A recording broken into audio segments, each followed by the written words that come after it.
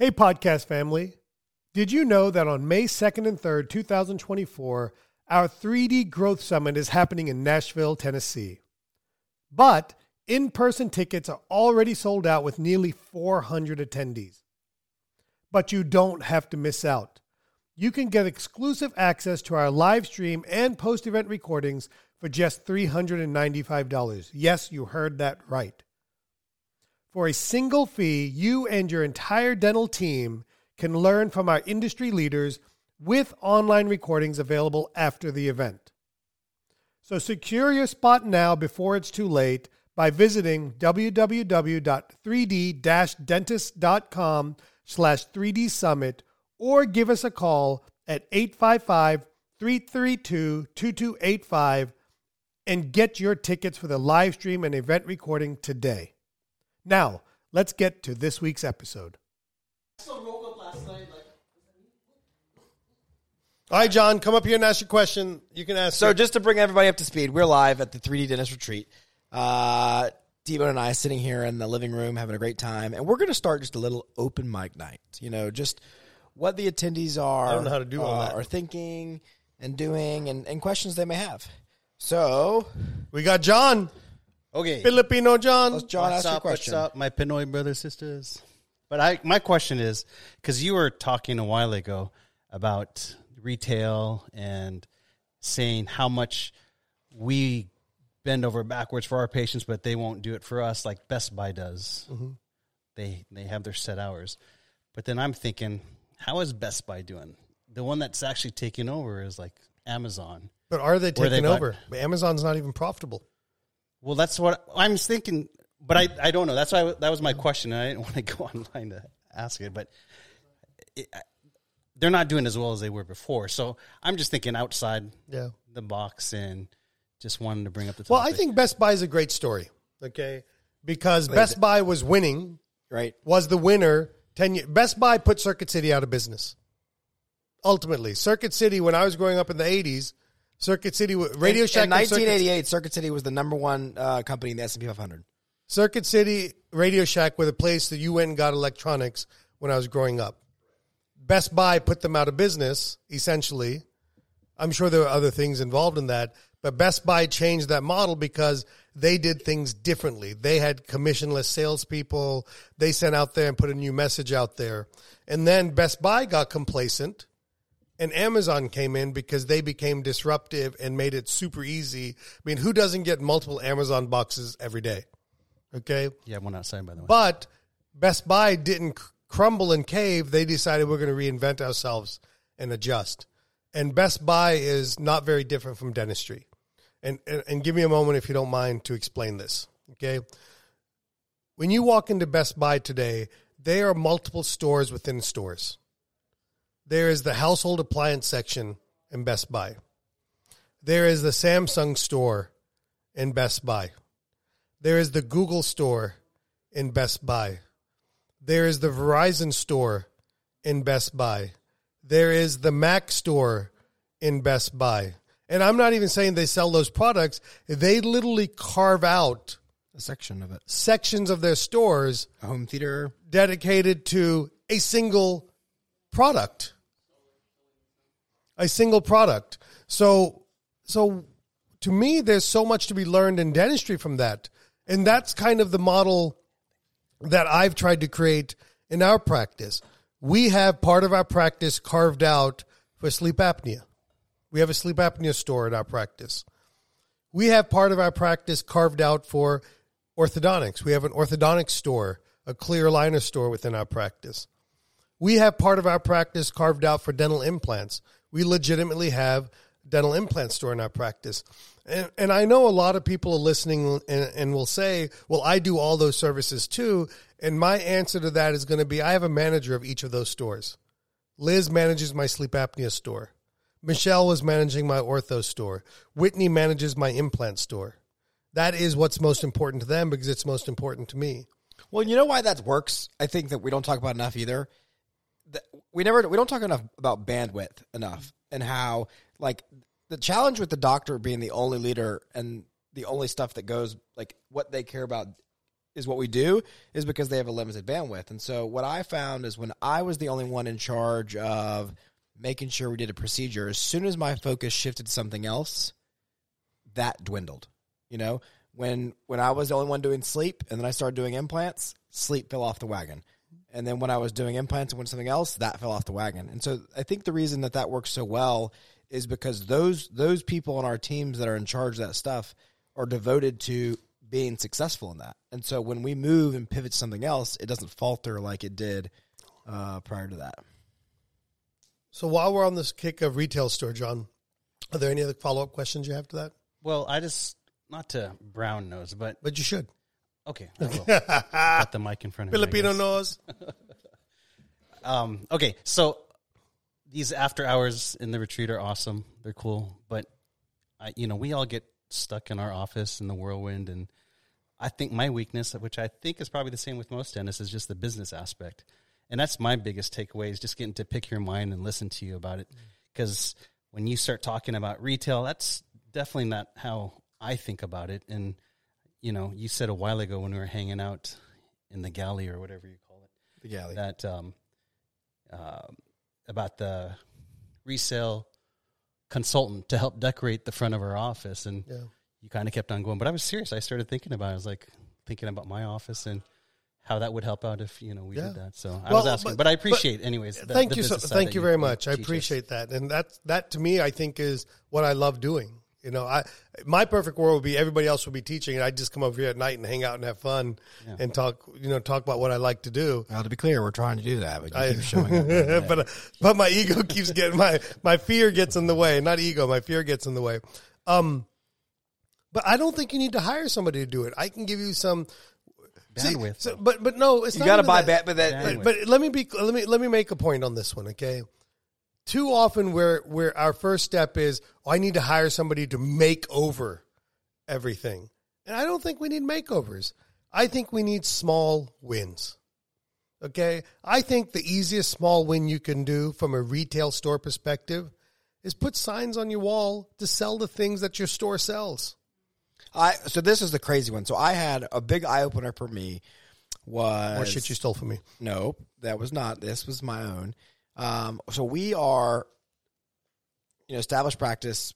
We do a good bit of dentistry, and we had a lady come in who's been a patient for years, and in hygiene, we get to talking, and she goes, well, I just got back from a consult, and I was like, what are you talking about? And she had gone to a consult down the road to another doctor for 8 veneers.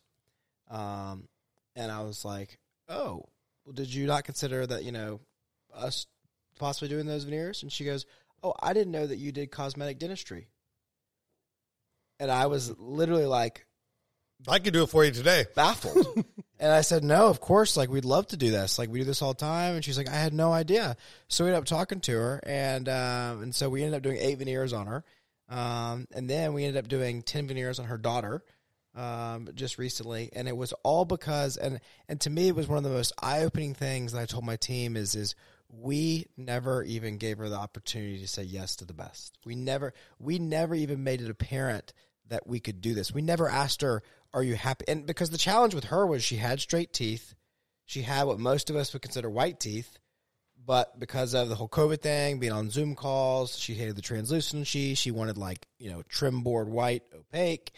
And we never even asked hey, Celeste, are you happy with your smile? And so it was such an eye-opening moment to me of how important it is to let your patients, give them opportunity to tell you what they don't like about it and to let them know what the services you even offer are. And I want to build on that. Why even wait? Why even depend your success on the capabilities or abilities of you or your team members to let people know? Why not set up a scenario where patients are subliminally told to ask you about your smile? Yeah. And again, back to the retail analogy. What does every retail store have on their front window? Signs. What does every retail store have all over their walls?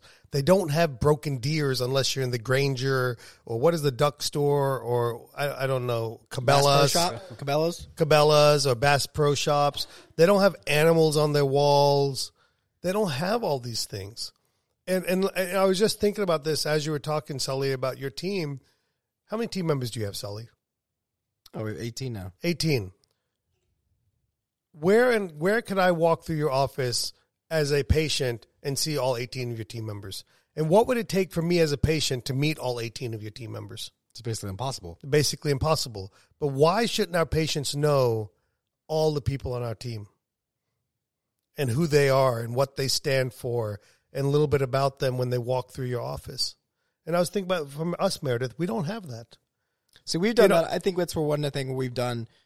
We've taken your vertical and we put our digital patients sign. on there, yeah. Are you putting your team members We on put there? our, put our team members on there. So that's been something we've done to try to do. Because, and the reason I catch myself in saying that is because I have a belief, or I learned this from somebody else, that really stuck home with me. And it was that people are our number one product. Mm-hmm. At the end of the day, how many of us in here have digital impressions?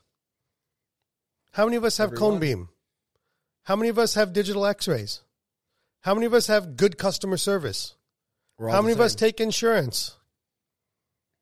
How many of us do some of the same dentistry that we all do? All the hands are still up, just to give you an idea. Yeah. So ultimately, what is different about any of our practices? The people. It's the culture. The personalities. And we're not doing enough to market that. And by the way, for those of you that are actively doing social media, what I have seen over and over and over again is our most engaged posts on social media for our practices are the ones where we just put our team members on there and say, happy birthday, Jesse.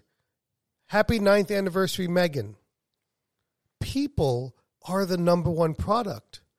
And everything we do should be around the people. Because it's insane to me. What do you think about this, John?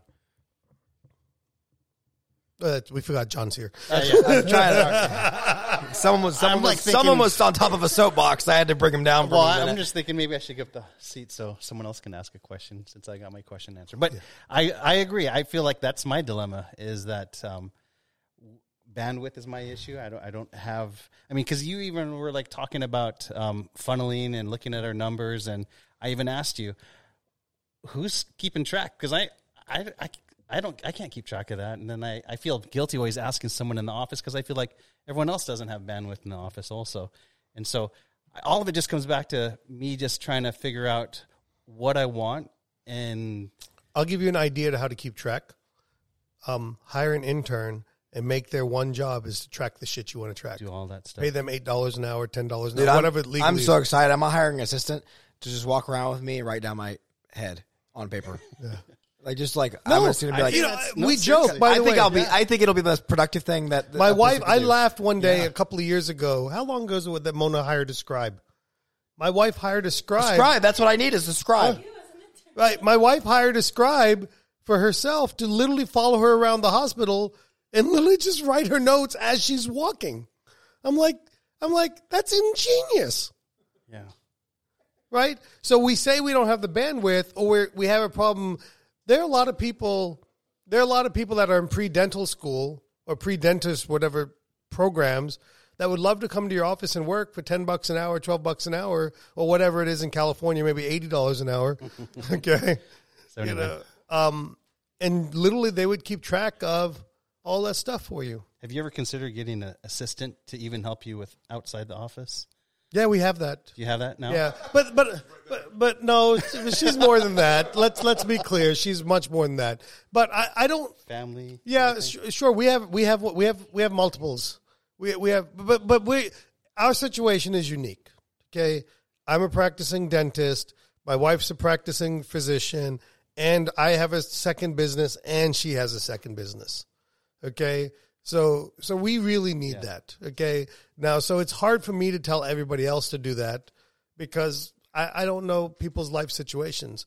But here's what I can tell you, that it's nothing wrong in asking for help, and you don't necessarily need super smart people if you can just have people that can take direction from you and that can just do some basic things. You get some data, and So I would tell you, but to come back to your original question, because I didn't answer you nicely or properly. Who keeps track of it? In the beginning, it's my job to get things off the ground. It's got to be important to me. Mm-hmm. If I abdicate, it doesn't get done. If I lead by example and show that it's important and then delegate, it's an honor for people to take it over. Okay, so I think in the beginning, unfortunately, you got to put a little bit of the hard work in and get uncomfortable yourself, and you've got to track it. That's why I'm a big believer in whiteboards everywhere. Ben, you've been to my office, correct? Yeah. Are there whiteboards everywhere? There are. Everywhere. In the break room, in my office, in the sterilization room, in the lab room, there are whiteboards everywhere. Because I believe you got to write it down, have a scoreboard, put it up there, and let people see it. Thanks, John. Yep. Thank you. That was a fantastic Next question and action plan. Thank you, John. You have a question, don't you? I can see you over there getting all excited. Oh God! Somebody get the Southern translator out. Sweetwater. Hello. Is that Sweetwater? Is that Sweetwater, Tennessee? Yes. Sweetwater. Yeah, from the sticking. I know. I'm familiar. Oh, No, it's not Sweetwater Brewery. just a little bruising. That's in no big Atlanta. deal. But Yeah. both are good. All right, Christy, you guys talking to the mic, girl. So my question is when you talk and you were explaining things to me a couple of weeks ago, you made things seem so black and white, like do this or this. So have you always been that way, or have you ever had Black and white in which sense? Because right now I'm pretty dark. It's summertime. No, I mean like in the way you talk to people. I love open mic night. Because I'm very gray. Yeah. I'm very. You look more redhead. Well, but let me. I'll argue that I'm wishy-washy in most aspects of my life, but I'm not wishy-washy on things that are very important to me. For example, when I decide I want something, I want it. To me, it's what I want. It's what we're going to do. And I made that decision in my practice that that's what I wanted. So diagnosis is black and white to me. Okay? Diagnosis is black and white. I don't think everybody lives there, though. I think a lot of people gray that out. That's one of the challenges. But I'm saying that's a problem. Right, I agree with you. To me, so I want to say this. The guiding principle for diagnosis is, what would I do if that were my mouth? That is how I diagnose every patient. Simple, guiding principle. If I believe a filling is I've had team members say to me, why'd you do a filling on that tooth? I said, that's what I would do on my own. And it's no longer a question. They say, why'd you do a crown on that tooth? Because that's what I would do if it was my tooth. So my guiding principle is, what would I do if that were my mouth? And that's how I bring when we have associates and we're not calibrated, I say, number one, I want you to be clear. I don't want you to treatment plan the way I treatment plan necessarily. I want you to start with a guiding principle that, what would you do if this were your tooth? How do you encourage somebody, though, who's maybe not used to having that kind of, not gumption's not the right word, like initiative or like confidence to be that black and white on things? Because I think that sometimes holds people back, is they aren't, and so they kind of waffle in decisions. Yeah. And so, I do think that's something that when you, it's a gift, because when you do make a decision, you go for it and you go 120%. And so what is the advice there that you give to somebody who is trying to make that decision but living in that gray area? Well, I think first you got to be firm in principle, flexible in procedure. You got to accommodate to the market that you're in the scenario, situation that you're in. And so I always go back to this. One of the most important decisions I made was establishing financial flexibility. And I did that before I had money, before I earned any money. And I heard it from Larry Rosenthal, 1999 midwinter, 2000 midwinter in Chicago. I heard him at a lecture. Side note, how do people remember You know, like I feel like once you get over 40, you can It was like February remember like 2000. random shit like this. Like that'll No, be like because- so and so confidence in people. back in 1982. No, at no, Midwinter. because- I'm like, what are you talking about? It's exactly right, Rick. It's landmark I mean, moments. I got landmark points, but I don't remember like Yeah. Goodberry's 2017. T-Bone told me this. No, but you will one day. You will. That's true. That's true. Yeah, That's so, true. That's so true. b- because I heard him say, and I don't know if he said this exactly, but this is what I heard. I heard him say, when I was starting in practice, I kept $500 in my pocket, so I never felt like I needed anybody's to say yes. And so from that moment on, I try to keep $500 in my pocket so that I don't have to have anybody say yes to me. So essentially, And what so I'm hearing, financial flexibility has been critically important for me. so what I'm hearing is that basically because by making yourself financially flexible, it's allowed you to get yourself a little bit out of what we would call like survival mode to give you freedom to make more free decisions instead of the decisions that you think are guarded. And most people tend to do that. Stay with us. We'll be right back. Hey there, podcast family. T-Bone here to talk about the 3D Dentist Digital Implant Continuum. Are you ready to start placing dental implants, but feeling a bit hesitant and or overwhelmed? I know that feeling. I've been there. Let's change that together. Imagine not just learning about dental implants in a classroom, but actually performing surgeries on real patients right here in North Carolina, guided every step of the way by our expert 3D mentors. This is dental implant learning at its best, using techniques that are safe, predictable, and confidence boosting. They're exactly what I use in my own practice, so you know they work. Our course goes beyond clinical skills. We prepare you to successfully integrate high-demand implant services into your practice, transforming your career by attracting new patients and elevating your practice. And it doesn't end with the course. Completing our program is just the beginning of a new journey. You'll be a part of a community of confident, skilled dentists with ongoing support to ensure lasting success and growth. After all, this is about mastering a skill that can transform your career, just like it did for me.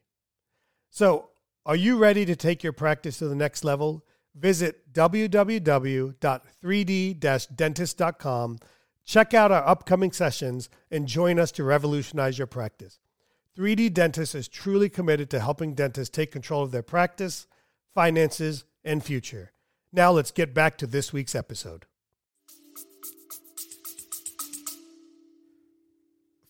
Some level, okay. There's a lot I want to say about this. That's what I'm saying. That's what I'm trying Okay. to get some There's clarity. a lot I want to say about this, okay? This wasn't Christy's question. It wasn't Christy's question, but I do think it's the crux of Christy's question because I think ultimately what gives clarity is having some level of security that allows you to make decisions and be okay with failing. Okay. So there's a lot I want to unpack because it's a few pet peeves of mine that there's anyway, something that drives me a little bit crazy, okay? But I want to back up before I get into that. God, what was I going to say? Financial flexibility, Yeah, unpacking some stuff, pet peeves. Yeah, I don't know. So, all right, let me get to the lot I have to say about this, okay? Uh-oh. So, He's currently climbing on the soapbox here. yeah, well, I got upset.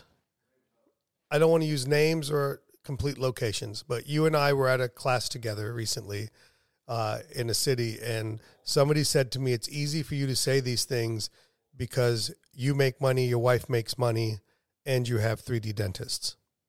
And I snapped back real quick. My wife didn't make any money until 2012, 2013. So for 13 years before that, I supported everything. And 3D dentist didn't start until 2012 or 2013. And before that, I had nice things. And to me, again, back to being able to be black and white, being able to do these things is, now I remember what I want to say. I just need to get that out there. Financial flexibility allows me to use a 4-letter word that most of us forget, and that's risk, R-I-S-K. Uh-huh. Every one of us that have bought a practice, what did you take? Risk. Every one of us that started a practice, what do we take? When we had nothing to lose, correct? And then what happens is we make a little money along the way and we get handcuffs on us. And then we forget to take risks. And I think, and look, I'll argue, Meredith, tell me if I'm correct. My wife will argue, my wife will tell you guys that I am the most conservative person ever when it comes to taking risks. And you guys think I'm not conservative at all. And it's because I made a decision later in my career than I should have, okay, that I was going to put away money every single month so that I never felt that I had to do something. And what I didn't realize at the time was the side benefit of that was I learned to live on less so that when it came time to take a risk, I had it. I had that ability. I had that nest egg. And it wasn't that I was rich. I just had enough to say, you know what? If this doesn't work, I can make it a year and I'll figure it out. I can survive a year. And I hate bringing up COVID, but I didn't stress when COVID came about. I was like, all right, if this shit lasts a couple of years, I'll be all right. I'll outlast everybody else. And it's not because I've managed to save money now. It's because I've had that habit. Now, how many of us save money every single month and pay ourselves first after we pay our bills? I think people say that they do it, but I don't think people necessarily do it. What they do is they only save just enough for their retirement plan or their $5,000 IRA or their $13,000 401k. Right. But it's got to be more than that, especially when you're in a profession that earns pretty damn good income. And I'll argue, even if you're in a profession that doesn't earn a lot of income, you got to learn to live within your means. And to me, my means I have disposable income after I pay myself. And that means my financial flexibility fund. And over the years, and I did a podcast episode, I think, John, you were asking about it, correct? Where we talked about a personal savings plan. It was one of my first episodes I did. And at that time, I was talking about 3 months, 6 months, something like that. And now I'm thinking in years. Because as I make more or as I get lump sums of money from, having good months or bad months, I don't say, oh, let's go spend it, even though sometimes from the outside it looks like I do. But I've always paid something else first. And that allows me to be black and white to a certain degree. And yes, I've been black and white within dentistry for a while, but I'm even more black and white now. Like black and white to not just a tooth needs this or this, but now I'm black and white to this is the dentistry I do or this is the dentistry I don't do. And it is liberating to be able to say to somebody or to be able to say, you know what, our practice no longer does dentures. It's a liberating day for me to say I don't longer have to do dentures. Because I don't like it. And somebody like Jock, who's here, one of our mentors, he would laugh at me. He's like, I love dentures. Right? And that's that. Did I answer your question pretty well there, Christy? Sort of. All right, what did I not answer? Because I want to get to it. Well, the part where you're black and white. Well, I told you I'm pretty black right now. So I guess the biggest part of my question was dealing with team members and different things. Mm-hmm. So, just being able to handle situations like that, it's either this way or this way. Yeah. So I have some thoughts on that. Mm-hmm. Okay. Can you give us a little? I know y'all have had a conversation about this, but can you give a little more context or maybe an example, a specific example? So we had some situations come up, and with the schedule and different things, and he said, if they scheduled somebody in this spot. And they scheduled some stuff in the wrong spot. Correct. Oh. And then I'm supposed to go to them and tell them, okay, you scheduled this here in the wrong spot. You have to go ahead and move it. Okay, you created the problem. Screwed it up. You need to fix the problem. Okay, so I think number one, that starts with lead by example. And that was one example. Ooh. I had, it's interesting. I don't remember which team member. They probably don't work for me anymore. But I can't remember which team member did this to me. But it was again, one of those, I don't want to say landmark moments like Rick said, but it was an interesting moment. I remember I canceled some patients because I wanted to go speak somewhere. And I went to my team at the time and I said, hey, I'm going to be gone this day. Can you cancel these patients? She goes, I'll be happy to, but can you call them first because you're the one canceling on them. And It was probably Megan. no, it wasn't Megan. This was before her. And I didn't get mad. I was like, she's kind of right. Like, I should clean my own mess up. Okay? And so sometimes when you lead by example, it's easy to do that. Sorry, let me back up. When you lead by example, it's easier to ask other people to do that. Because if I make a mistake, I'll own up to it. And then so when somebody else makes a mistake, I don't get mad. I use the example of Meredith doing the little evening thing all the time. I didn't get mad that I think one person showed up. 3 people showed up. Her sister. Yeah, one of which was a sister and the other one was a mom. So I think that's a good example, though. I'm going to have to do that. So lead by example, right? And so I think the easiest way to ask other people to do it is they always talk about with sports stars. What do they say about Michael Jordan? First in the gym, last out of the gym. How can you argue when he yells at players to work harder when he's the hardest working guy in the room? It's like with me. How can I get, that's why I don't get as mad now, but how can I get mad at team members about being late if I'm late every day? So when I get upset with team members about being late, there's one thing they can't say is you're late. Because if I'm late, I'll not show up to morning meeting and punish myself. And I'll go to them and say, hey, I'm going to excuse myself from morning meeting today. I was late. You guys know the rules. It applies to me too. And so I think when you lead by example, it's much easier and people respect you more for that. And so I would tell you that, number one, lead by example, okay? Because let's do the right things, okay? And then number 2, it's your name on the door. Yeah, Meredith just said, I don't walk in and out of the front door of my office. That is for patients. That's for paying customers. I walk in and out of the back door. And I don't let team members walk in and out of the front door. Now, again, we can argue. It's whatever. Like, for example, Meredith, where do I park every day? Back row. What happens when somebody parks in the front row, a team member? They have to move it. Now, what if I parked in the front row and I asked you to move to the back row? You'd resent me for it, wouldn't you? You wouldn't, but you could understand how somebody would, right? So you lead by example. We had one where I'll never forget. It was one of those cornerstone moments. Landmark moments. Landmark moments. Is that the word? Yeah, that's your dad's word. Cornerstone. I wonder. Yeah, we last year sometime, we had a couple people late to morning huddle. And, I kept being like, look, this is important, yada, yada, yada. And one day, Aubrey, who's, our director of operations, our main person, et cetera, she walked in at 7:17. And I literally looked at her and said, go home. And everybody's mouths just dropped that I was willing to send our lead team member, essentially lead team member home.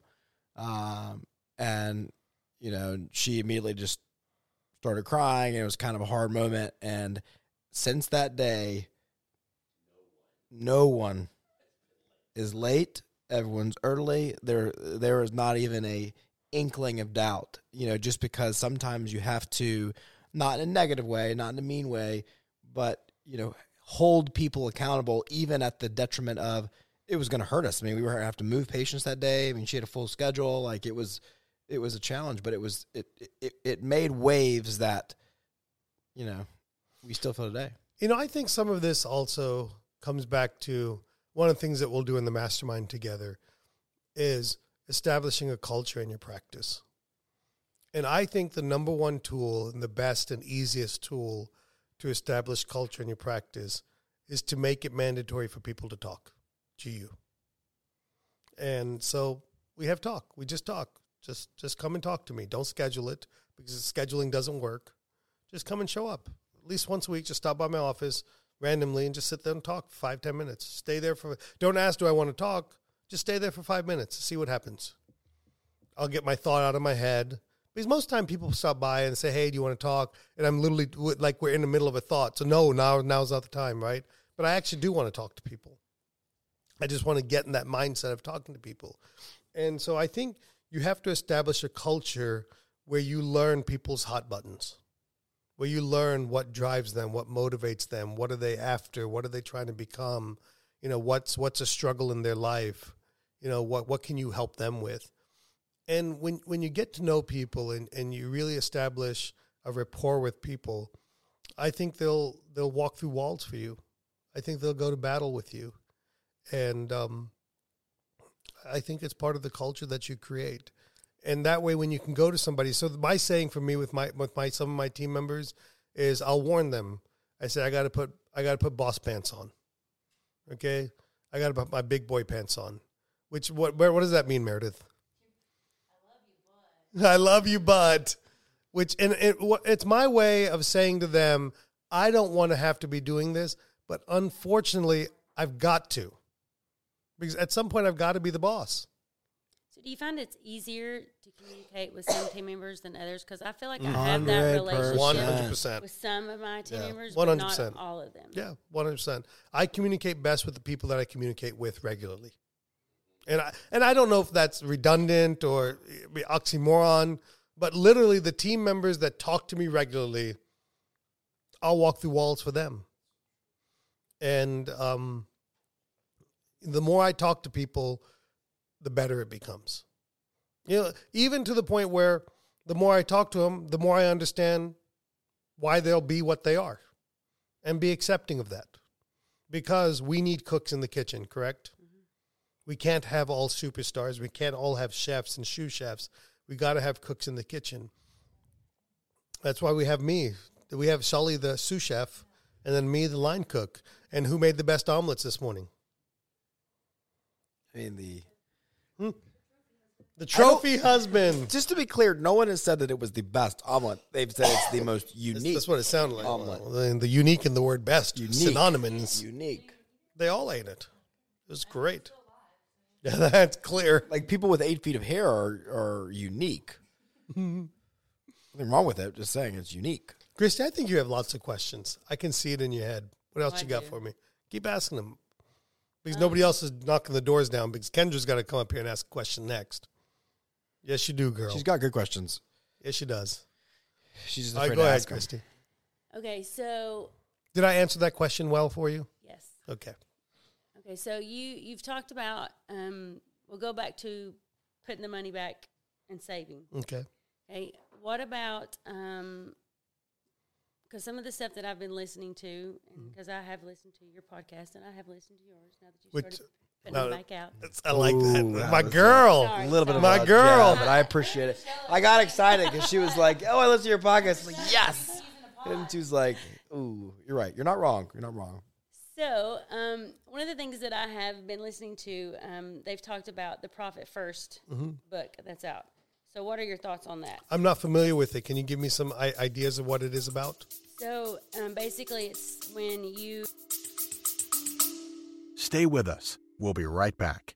Hello, podcast family. T-Bone here, bringing you our newest live patient implant training, Full Arch Express. For dentists already placing implants and ready to level up and continue building their implant practice, this is the golden ticket. We're diving deep into full arch implants, the hottest game changer in implant dentistry.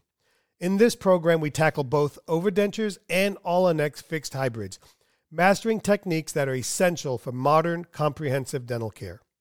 It's about getting your hands on the tools and techniques that will replace the doubt and fear with confidence and predictability.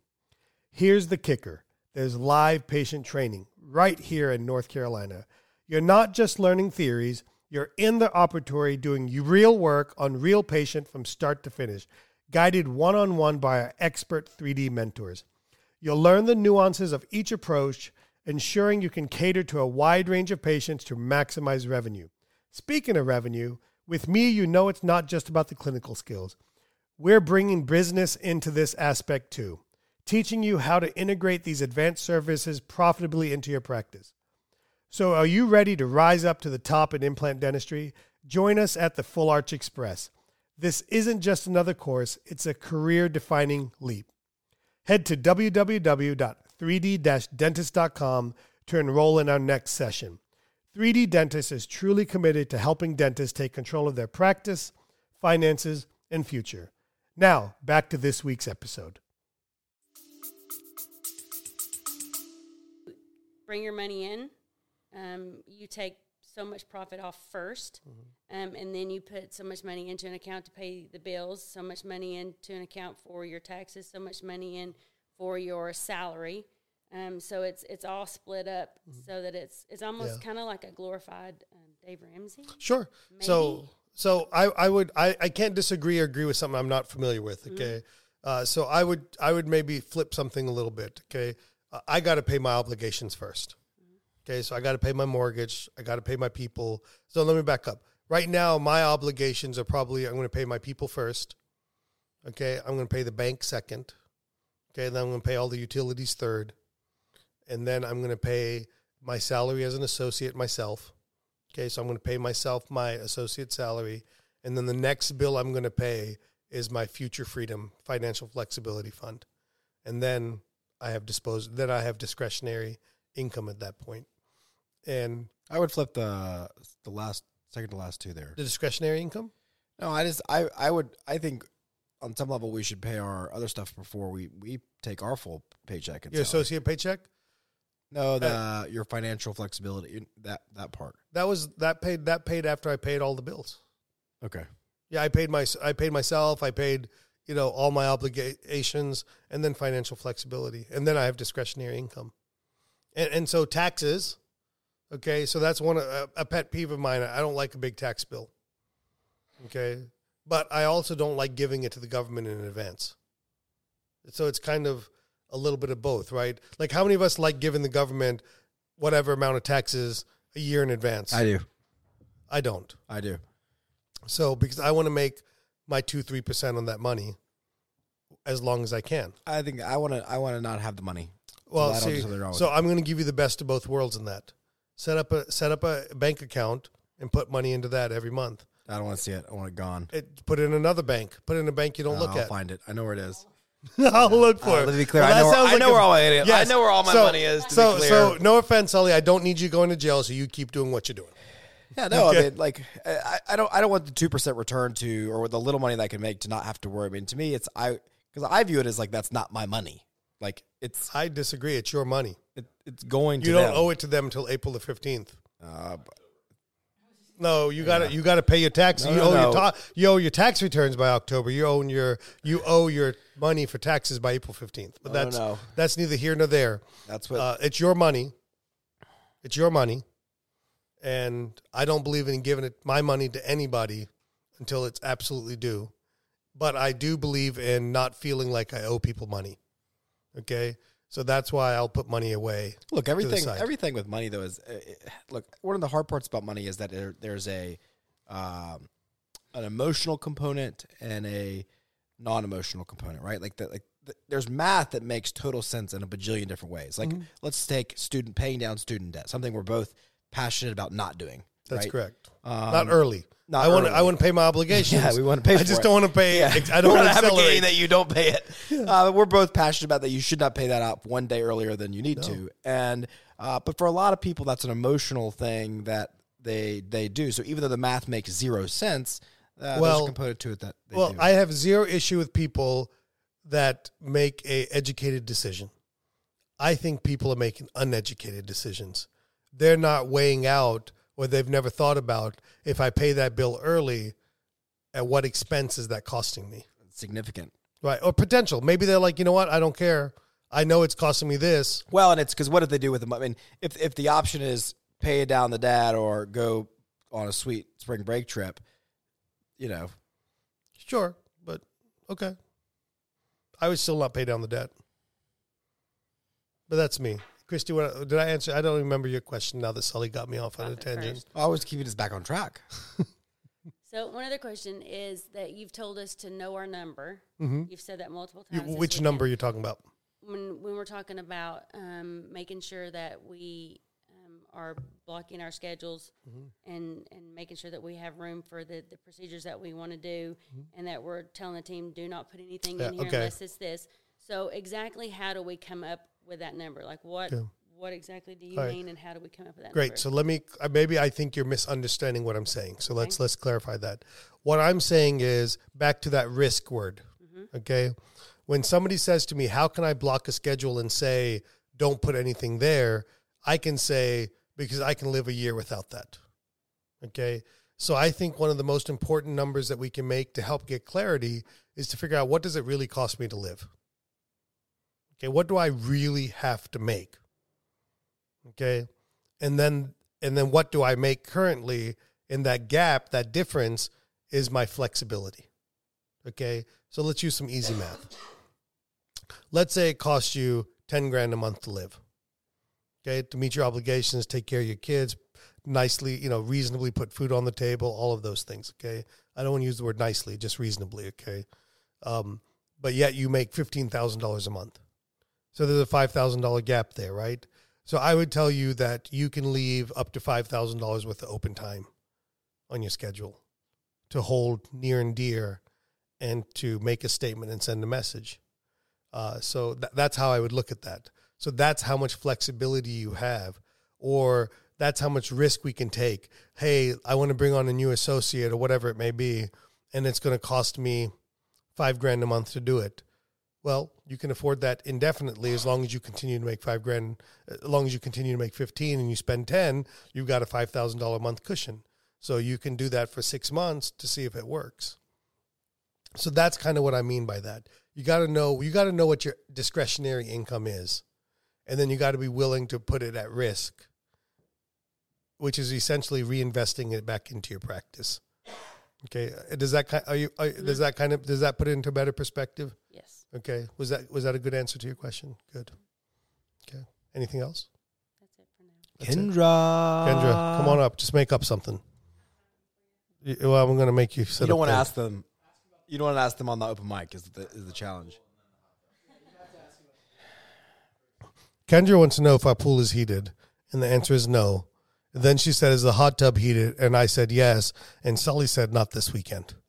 Kendra, can we ask you some questions? You got to get up on the mic.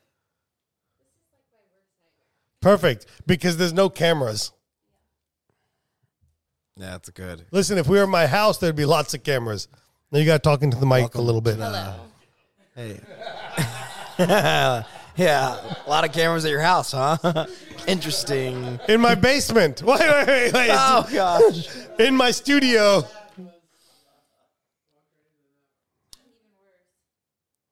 Kendra, so you have the He's you got talking the to opportunity of working for a great dentist, Dr. Todd, I do. And a good friend of ours. and a good friend of ours, and it's fun seeing I think it's amazing that he sent 2 of his associates to our program, and I think it speaks wonders to him and to his open-mindedness of building people and having an abundance mentality. 100%. So I'll let you keep going, Sully. Just because he loves to do implants, and to now have sent both his associates to learn how to do implants is To compete with himself, essentially. basically, yeah. So He said it's making himself better. So. Yeah. it does. It pushes him a little bit. So that's the kind of where the question comes is, you're now a couple of years into your career. You've kind of gone down one path, and now you're, something that you self-described earlier as something that you never thought you would want to do or get into, and here you are. So talk a little bit about that journey and kind of why now. I guess, yeah. I see a lot of kids in my practice or at their practice, so I love it. To be clear, it is her practice, because if she Well- stops doing that, they're not being. It's like my own world over there, so it's just, I feel like it is. They make me feel like it is, so they're great. That was your fault. It just fell. That's okay. But anyways, I love seeing kids. I don't ever want to stop seeing kids, but there is like a burnt out aspect of it. So, I don't know. And I just felt like it was time to learn something new. So I also want to be able to restore implants and challenge myself in that way. So that's kind of why How does it make you feel as an associate that your boss, okay, is willing to help and invest in you and encourage you to do something like this. Yeah, I mean, I don't think Todd has ever said no, like, to anything. Like, he's very, like, open to letting me or anybody on the team do whatever, like, we want to. Does it make you want to be there? Do I want to be there? No, does it make you want to be at his office, to stay at his office? Oh, yeah. Like, that's why, like, that's why people are always like, why don't you want to own, like, whatever. And it's like, well, I mean, I it's basically like do a now. family there, you know, and I feel like I do in a sense because I have so much freedom with everything, but I don't have to deal with all the bullshit. Yeah, we love that, huh? We need people like that, right, Sully? Yeah. We do. It's not all bullshit, but a lot of it. Yeah. It's mainly bullshit. What's it been like kind of sitting around and hearing a lot of the stories and thoughts this weekend from people? Yeah, I mean, it's a lot to, like, soak in, and it is cool, like, seeing it from, like, most people here are owners. But, and I see that, and I, like, hear it, and then there's, like, a part of me is like, oh, that sounds really nice. But, again, like, I just go back to, like, I have it so good with Todd and Tara, and I don't know, like, there's just so many, like, benefits, and they treat me really well, so. A couple questions about the course this weekend. So now that you've been through 2 days of the course, you've got to see kind of a lot of the extraction and grafting lecture. We did some hands-on stuff, and now even the implant part. Where do you foresee some of the biggest challenges being for you? Well, I think one of the biggest challenges for me is going to, like, even get patients, I guess, because I don't see as many adults. So I think that's, like, the one thing that's, like, reeling in my brain is how I take it back and I mean, kids are missing teeth, too. make it productive. Yes, they are. But Not that they need implants. yeah, so that, and then I think just, like, making sure I, like, go back and implement it, because I don't, like, it's so easy to be confident while you're here and be like, oh, I totally get this. But then if you don't have one for a month, it's just, you kind of forget. So I love that that's what, like, to me, that's a wise challenge on some level to figure out, okay, well, what does this look like? What's the action plan, right? Like, how do I go back and start to figure it out and work through those things? And I'm sure y'all will work through. How are you getting your 5 patients that you have to bring next? Well, I want to be clear for people listening to the podcast. In our live patient program, we provide patients for you, but we ask you to pre-schedule 5 patients when you get back to your office for you to do, and to bring their data with you so that we can help you plan and make the guides for them. how am I going to get those? Mm-hmm.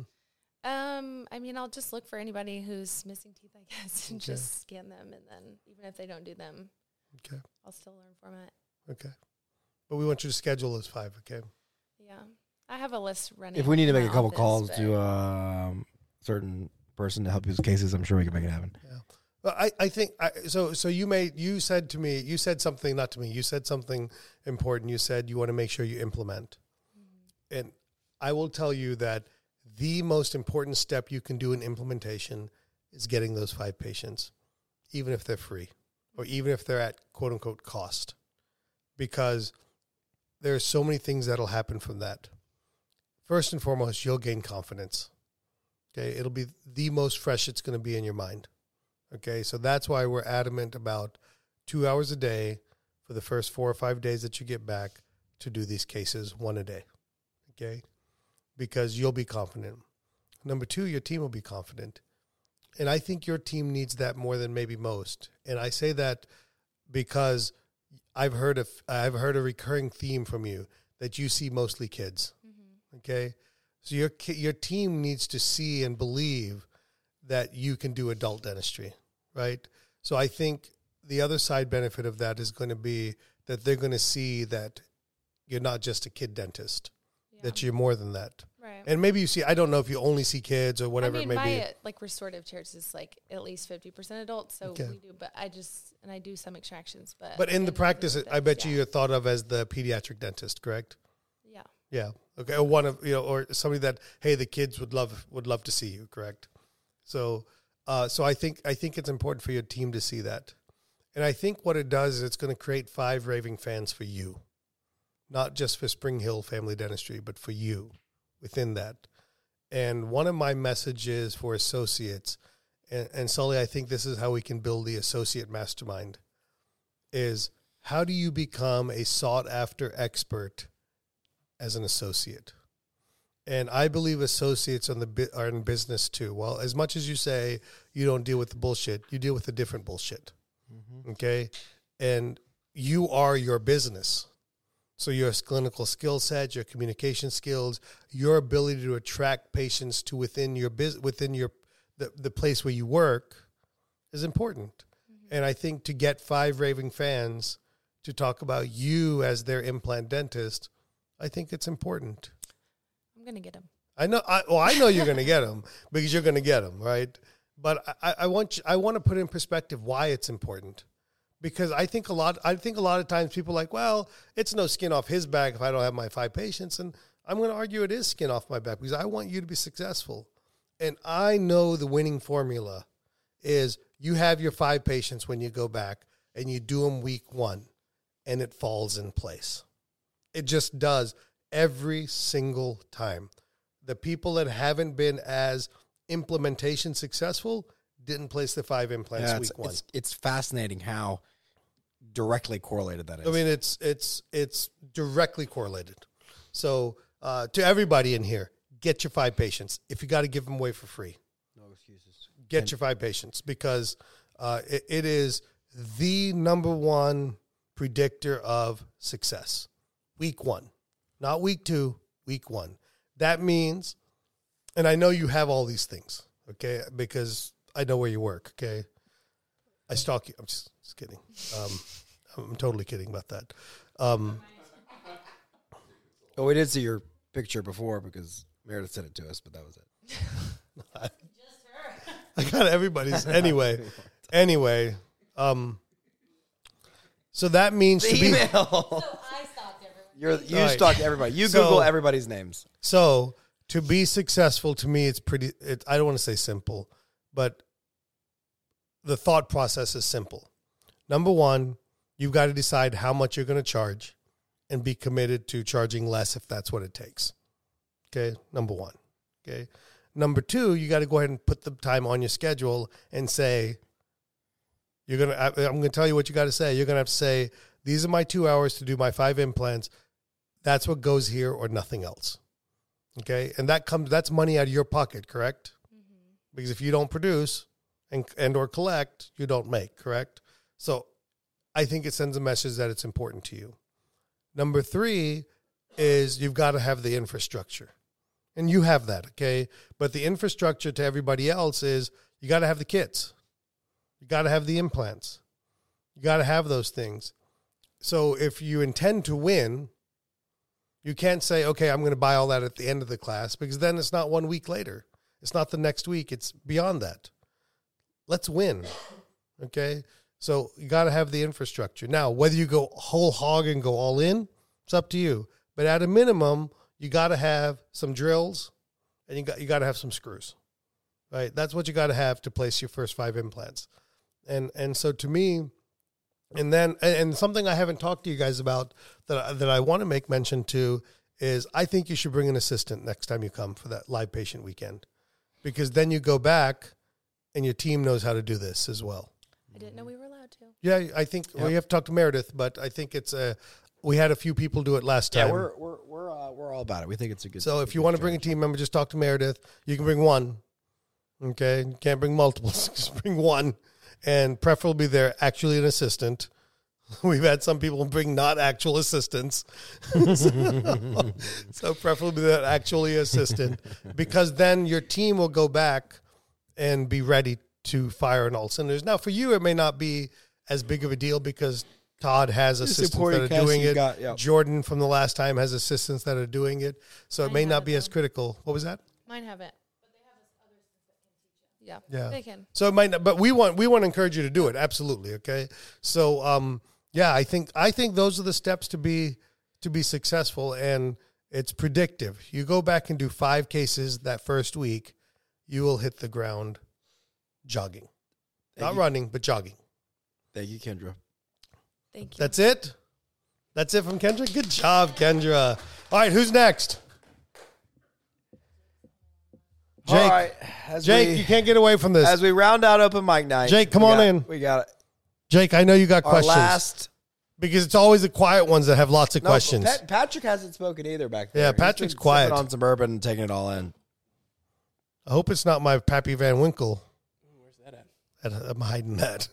You got talking to the mic, my friend. All right, can you hear me there? Yeah, All perfect. right, so I've been Jake out. Long, Wilmington, North Carolina. Thanks for having me. Thanks for the weekend, guys. It's been Well, thanks for paying us. We appreciate that. No, it was it's well worth the money. So for anybody listening that's interested in this, definitely do the retreat. 'Cause Oh, the retreat is amazing. Soli is a very good cook. What? I The omelet appreciate was that. awesome. Oh wait, did anybody mention the pancakes? The The pancakes are grandma's. great. What did you say? Grandma's pancakes. Yeah, Kendra, you redeemed yourself. yeah, grandma's pancakes. So it's definitely well worth. I remember that. I, Yeah, welcome to my life too. Hey, listen, let me tell you something. Jake, I want you to hold your thought, okay?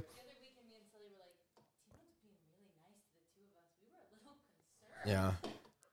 So, Kendra, here's what I will tell you. It's the people I make fun of and that I pick on a little bit of the ones I really like, okay? Oh, great. Then I must be in. You're You must be in good graces, Sully. All right, Jake, go ahead. All right, so I've been out for the last few minutes tucking the kids in bed. So if anybody's hit this, just That's okay. I'll listen to the podcast tomorrow. No, it won't be tomorrow. It'll take me months to get it out. Okay, I'll listen to it whenever. So you mentioned earlier when we were right after the course talking about don't invest in marketing until you're getting your current patients to say yes to this. So the patient base, I've got a fantastic patient base, but we're definitely more of a conservative practice. I've slowly kind of turned that over the last little bit. So people that aren't really used to saying yes to a lot of treatment, how do I now get them to say yes to even a bigger treatment? So it's a great question, okay? So I want to clarify one thing, and then I want to answer your question, okay? I'm not saying you shouldn't market. I'm saying it shouldn't be your first inkling, okay? So that's that part of it, okay? Now, you may end up needing to market, okay? And you probably will. But what I will say is, even if your patients are saying no, I think you should go through the reps and the steps, okay? Because it's more for your team. You know, there's some things I want to say, but I probably PR-wise shouldn't say it, so I'm not going to, okay? Not about you. It's about some thoughts. I think, anyway, I'll say it. To be clear, you're not in charge of PR, just HR. Yeah, so I should say it. I should say it. So because you know who I PR think, can edit you know it who and- I think are the best salesmen ever? The Mormons. Okay? Because for 2 years, they go out and have doors slammed in their face. For you to say no to them is like literally like, shit, I did that for 2 years, no big deal. That's a good example, actually. Right? So I think you should put your team in that position and tell them they're going to have no to. Yeah. And what Volunteer happens? as Mormon. Yeah, well, I don't know that. I'm not gonna tell them. Okay, so I shouldn't. Okay. So, You're hired, but I'll so see you in before you 24 go months. marketing, I think I'm even knocking on doors. even if you're 100% correct that you're in a place, you're in a position where the vast majority, if not all your patients, will say no to this. Okay, let's just pretend. Okay, I think it's an important exercise to go through the patient buying process, for your team to go through that, so that when you do spend the money on marketing, it's money well spent. Okay. Versus spending money and then testing your processes on people you've paid to come in. I'd rather have you start on the patients you got in the practice. And you might be surprised at what your patients are capable of. At the end of the day, you're going to have some level of yeses, right? You swing the bat enough, you're going to finally hit it. Yep. You may have to disclose your eyes and swing, but you'll hit something at some point. Now, the second thing is when do we learn the most? When we succeed or when we fail? Definitely when we fail. When we fail. So to me, all those reps that he's talking about are really what have defined when I feel like I'm the most successful communicator. You know, I remember when I first started doing implants like that, I would literally walk out of a consult and be like, they're not going to sign up. You know, I totally screwed that one I up. really botched that, right? But then there were days where I walked out and was like, well, there is no, nailed it, you know, and so then the conversations would be, okay, going back with my treatment coordinator, going back with my hygiene, go back with the assistant and saying, okay, what did we do well there? What could we have done better there? You know, where did I lose them? Getting And they were getting like- coaching from your team They members. were like, well, you had them, and then you started talking about the epithelial lining and the torque ratio that you were going to be putting this thing in, and you lost them. So it was like, if you would just shut up. They and didn't get say out of you there- lost him at this. No, finger guns is usually when I win them over. I give them the finger guns, and I say, you ready to rock Finger and roll? guns. And then I I'm out. am Sully. Hey, finger guns haven't let me down yet, so. I hope so. Jake, was that a good answer to the first question you have? Yeah, that's very good. That's All perfect. right, what other questions you got? So the second practice, Okay. The new practice. the new practice, that's what I'm trying to tailor more towards Mhm. implants. How do I get those patients in the door? In the door? In the door. So that is new. That's it's gotta new. be marketing. Okay. Okay. So again, I'm going to come back to let's get your. I don't know if you share team between the offices. Do you share One assistant. one assistant? Okay. So I'd make sure that one assistant is doing some of the practicing at the other office, And probably coming with you to the second weekend. Yeah, if that's- And possible. that's hopefully what I was coming just here. a second ago. Yeah. and then in the second office, then I would say, all right. So let me back up for a second. All right. It's a great question. So I wanted to think about this for a second. Do I have an answer then? Oh, go ahead. So my answer to this would be, okay, I think, you got to pour into more of the what works. So when I say that, to me, it's as you find patients that need implants and that are successful, you have to start building these raving fans, right? Because what's interesting is how people without teeth tend to hang out with people that are also missing teeth. And so really where There's we a missing see- tooth society there's a- out there. It is. It's weird. You guys aren't in that Facebook. Those are probably How about this? red light I cases. bet you money I'm going to search on Facebook Missing Tooth Society, and there's going to be a group. I'm telling for it. you. And so to me, it was amazing. Like when we started, once we got a couple patients going, we just kept pouring back into those people of, hey, I'm glad you enjoy this. If you would send your friends, if you have people that are missing teeth or need implants, we'd love to help them out. And it was amazing, like how the interreferral nature of that is really what's perpetuated the most implant cases that we do, versus that. The second one I'll say is that we tend to focus on the implants. And I got to give my dad credit on this. When we what really has accelerated our implant placement is not focusing on the implant, but it's focusing on the extractions and graft. So we do everything we can that every tooth we have to take out, we're going to try to convince them to do the graft. Because if I know that they commit to the graft, then there's a good chance that I can down the road get them to commit to the implant. So much of our focus starts at the extraction process, that when we have a patient who comes in, we take the cone beam, and at this point now, I know that we can't restore this tooth. Everything I do in that conversation is now directed towards getting them the tooth back. We never really have a conversation of what life would look like without the tooth. So it's not that I don't present that as an option, but we really focus things through the lens of, well, here's what we're going to do. We're going to take the tooth out. We're going to rebuild the site. In a couple months, we'll put the dental implant in, and then by 6 to 8 months, you're going to have a tooth back. So that everything we do is focused back around taking them from where they're at to where they're going. Because if they get to the point where they can go without the tooth, it's hard to reel those patients back in. Because if you've been missing the tooth for 5 years, do you need the tooth? Most people are kind of cool with it, right? And so to me, it's the number one, the most implants that we place come from sites that we extracted and grafted. So focusing your attention on getting people to say yes to the graft and yes to the socket preservation and taking that first step will 6 months down the road perpetuate you doing more and more implant cases. That was back in the 80s, Rick. I mean, CDs. CD. That and 8 tracks. I still present it as a one whole package, for sure. Now, a lot of times though, if it's not, so I always present yes to the best, right? So I always want to present the whole package, but a lot of times what will happen is financially or mentally, people aren't ready to commit to that. So that's what I'm going to scale back and say, you know what? Here's what I'd love for us to do. I know that you don't think you want a tooth back. I know that you maybe can't afford the implant right now, but here's what I really like to do. Let's go ahead and try to make the graft work today, because if we do it today, then we're going to give you the option down the road to be able to do that. It's also, you're going to heal faster. We're going to lessen the opportunity for dry sockets and some of the negative things you may have heard of. And if you decide down the road and we don't do it today, there's a good chance that we're going to have to do some additional grafting, additional surgeries to get you the implant.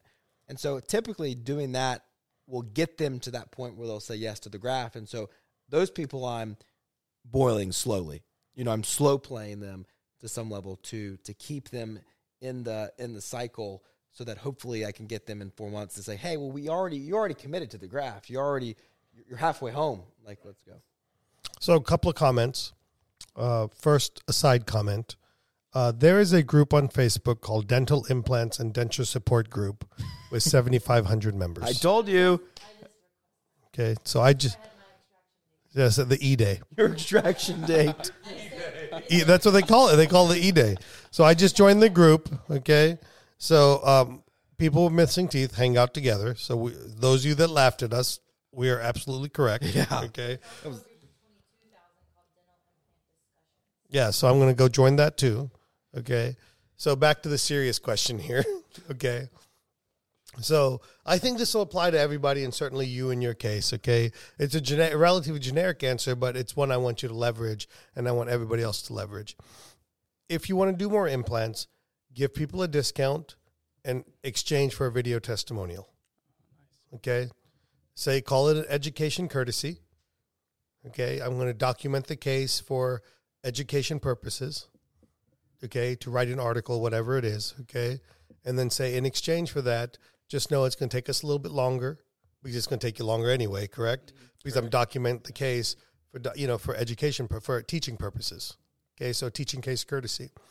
And then in exchange for that, ask for a video testimonial, and that will beget more patients, because now you have material to go marketing onto social media, to go, letting people know you do this. So part of your challenge and everybody else's challenge is you got to let people know you do this service, because they've never thought of you as this service provider, correct? So the easiest way to do that is to get those 5 cases. Maybe you do them for next to nothing in exchange. There always has to be some exchange in kind in my world. Okay, so if I give you a discount, or if I give you something, what I would love for you to do is give an honest testimony. You don't have to give me a positive one.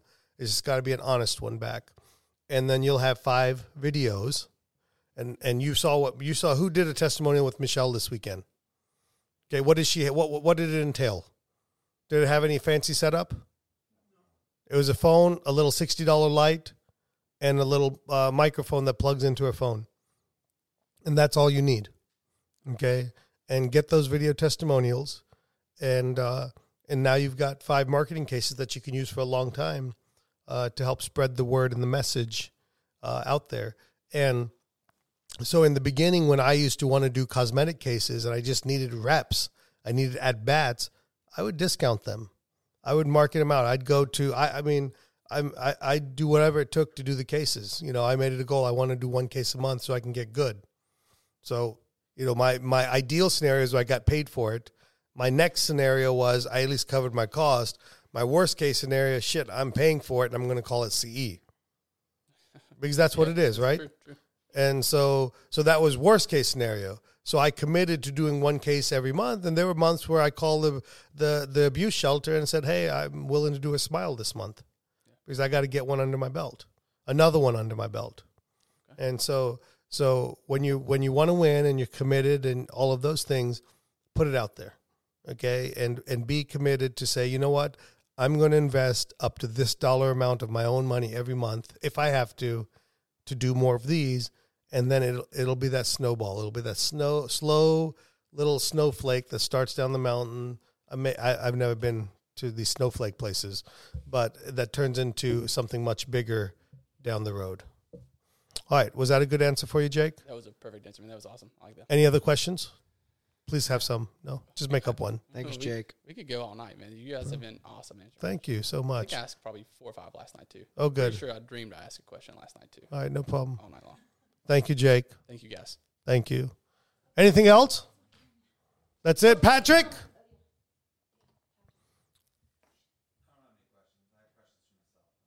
Ooh, deep questions for himself. Well, hey, this has been fun. We do want everyone to know, like, this is part of what I think makes the retreat special. The whether it's the dental implant continuum, it's the mastermind, it's our new boot camp. Hey, T-Bone, tell us about boot camp and what we're starting. Yeah, next year. so I think you should ask me some questions about boot camp. But What let me is tell you boot what camp? boot camp is. Okay, it's a unadvertised, can't find it on the website program. Oh, it's on the website. Perfect. Wow, Thank you, really Meredith. botched that one. You should We've come. even got 2 dates now.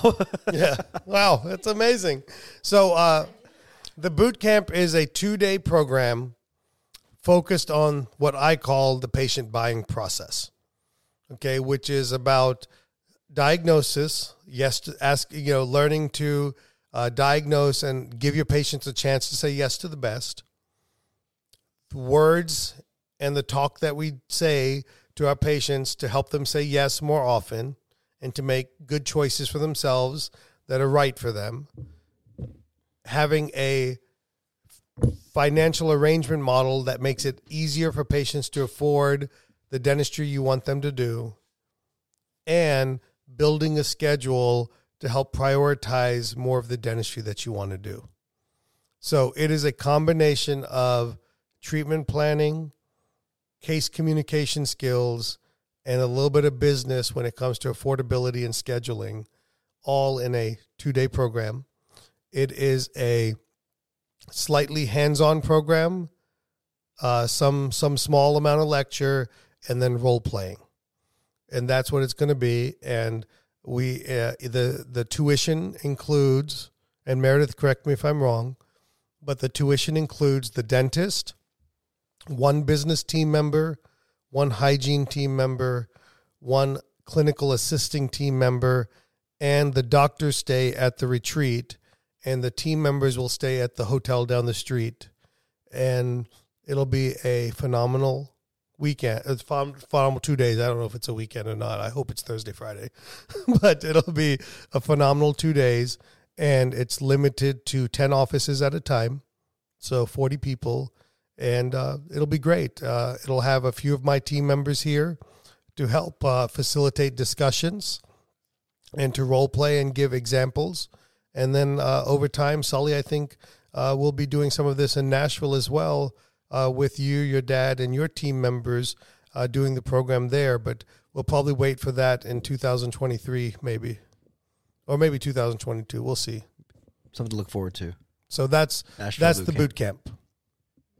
Did I answer that well? I thought that was great. No, it's exciting. I think that's something that it's a big step, because I think one of the challenges we all have is once we've started to identify our vision and we kind of know where we want to go with it, trying to convey that to our team members. And ultimately what we found in our practice, and I know yours as well, is that, you know, you obviously want to invest into all your team members, but naturally there are what we call team leads in our practice, or leaders amongst the team that typically rise up, and really investing in those people is important, just because those are typically the people that can then trickle down what we're learning and making sure that there's accountability and keeping things good. So I love the way that's set up, and I'm excited to see kind of how each department kind of works together to facilitate things and have, because I think that's another challenge we have too, is it's easy for offices to get cliquey, and so I like to see the communication between departments improve and everybody really working, you know, towards the same goal. So I'm excited about it.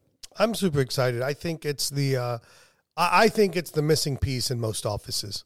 I think we believe that we should go learn clinical stuff when we forget to go learn. Like, people ask me all the time, how do I learn to get patients to say yes? Where do we learn dental business? That's what the boot camp is.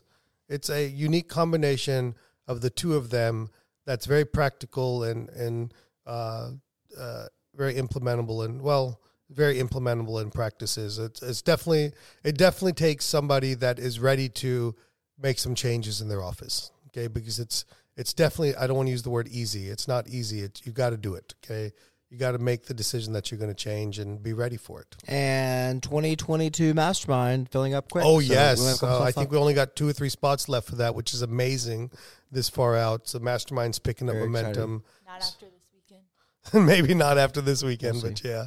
So everybody, thank you so much. And thank you guys for I don't know if it's called tuning in, but sitting here and watching. That's been kind of fun. I kind of like oh my God. Live. Coming to you live with the live studio audience. This is Jay Leno, Carol Burnett Show. Dude, you are so old, Rick. Yeah. On that note, we're out. we're out. Hey, podcast family. T-Bone here. Are you a dentist looking to elevate your practice and profits? Then pay close attention. Introducing the 3D Business Mastermind, the dental business coaching program designed for dentists who want to see real results. I've walked the path of practice ownership for nearly 25 years. I know your challenges. I felt your pain. This is your opportunity to overcome the chaos, the busyness, and the financial frustrations of owning a dental practice. Imagine a dental practice where your appointment book is highly productive, doing the dentistry you enjoy, your team is self-motivated, and your profits keep climbing. That's what the 3D Business Mastermind is all about. In this exclusive mastermind, you'll join a league of ambitious dentists driven to elevate their practices. You'll gain access to proven strategies, personalized coaching, and a community that understands your journey. So if you're ready to supercharge your dental practice and enjoy the success you deserve, visit www.3d-dentist.com and take the first step towards a brighter future in dentistry by filling out the 3D Business Mastermind application. Now, let's get to this week's episode.